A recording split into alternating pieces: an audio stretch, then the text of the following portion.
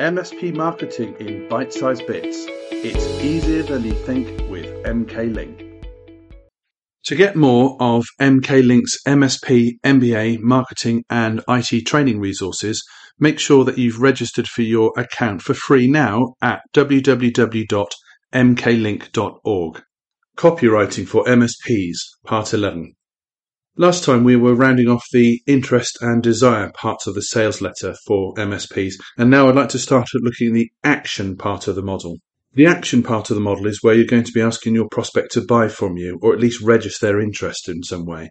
And on a web page, this is typically the bit at the bottom where you'll see all the glossy buttons, and often there's a few testimonials sprinkled around as well. Now, to be clear, there's no rule that says there should only be one call to action at the bottom. And just as a good salesman asks for the order several times and in several different ways, and they're called pre-closes, so should your sales copy. And you can have these trial closes embedded throughout the copy. Some people don't want to read all the text all the way to the end, so let them buy or take action sooner if they're impatient.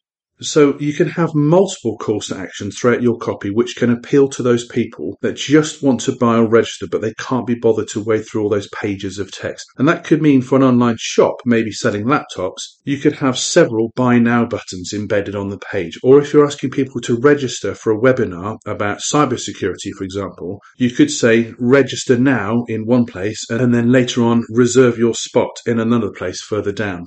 Now, these multiple calls to actions can look different with different buttons or different colours or different images, or they can have the words of the call to action say different things. And that's important because each one of these calls to actions might trigger your prospect to take that particular call to action because they responded to that particular wording or the colour of that particular button. Who knows? Also, simply having the call to action repeated multiple times throughout your copy reinforces the point that there is, in fact, a call to be action to be taken. However, please note that whilst multiple calls to actions can be different throughout your copy, you should definitely limit the actual choices that your prospect has. And I say that because research on consumer behaviour suggests that too many options can in fact be demotivating. And in an experiment, when consumers were given a choice between 2 packs of gum priced the same, only 46% of them made a purchase. But when the same packs were priced differently, the purchase rate jumped to over 77%. And that indicates that while too many choices can lead to decision paralysis,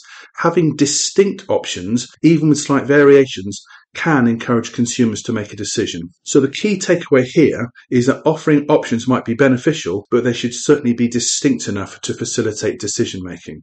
Now, this is nothing new, and in fact, you can see the same advice being given nearly 100 years ago. You could do worse than read the Robert Collier letter book, which at the time in the 30s was seminal work in the field. So in short, too many options actually reduce the number of sales. So be careful when offering people choice. And that brings me on to a note about creating a linear path. In particular on websites, remove all unnecessary distractions that might get in the way of a sale. And that's things like banners and ads and outbound links, and in fact any other navigation that is unnecessary. I'm aware you might legally have to include a privacy policy or a cookie policy, but for landing pages, you should aim to trim everything right back to the legal minimum. If you have to have a link to an external website, make it invoke a new window so that you don't have to lose the reader, or likely as not, they won't come back. If something needs explaining, use a little hover pop-up or an alt tag or something, so that the explanation is in the same place and the reader doesn't have to leave the spot and go to another information, i.e. keep your meta information in line. And I think that for similar reasons, when you're running ads on platforms like Meta or LinkedIn, whenever those ads are in line, the response rate is usually much higher than if you're trying to take people off-site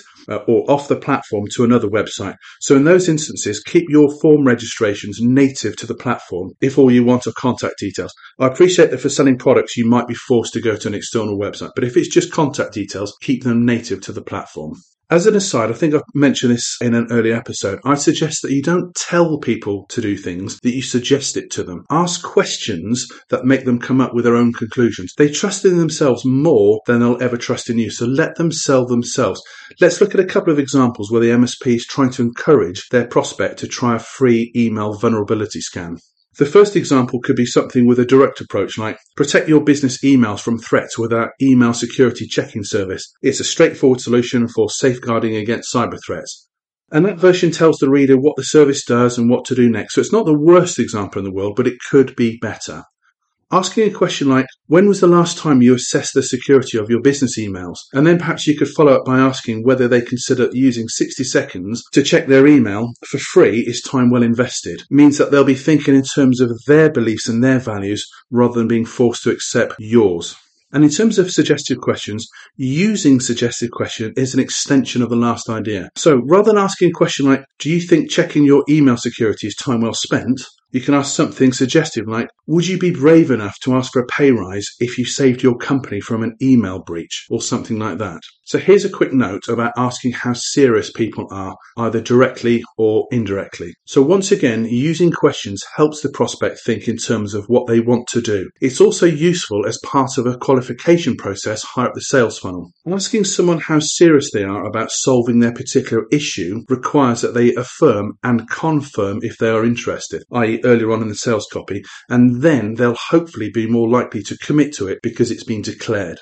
You can do this directly or indirectly. So for an example of doing it directly, during a conversation with a prospect face-to-face, a question posed earlier on along the lines of, how seriously do you want to protect your company's emails, followed by a pause, can work wonders. An indirect approach, possibly via a statement, could be, depending on how committed you are to securing your emails and how many staff you have, we can offer different levels of services and resources to suit you. So to be clear, the point here is to make your prospects cement in their own head that they have a need and hopefully declare that they're engaged and committed. Now, obviously, with a call to action at some point, it's going to mean that people have to invest time and money and resources. And so in terms of that, we'll be looking at assuming the sale and reframing time and reframing money and when to introduce time and when to introduce money into your call to action next time. MSP marketing in bite-sized bits. It's easier than you think with MK Link. To get more of MK Link's MSP, MBA, marketing and IT training resources, make sure that you've registered for your account for free now at www.mklink.org.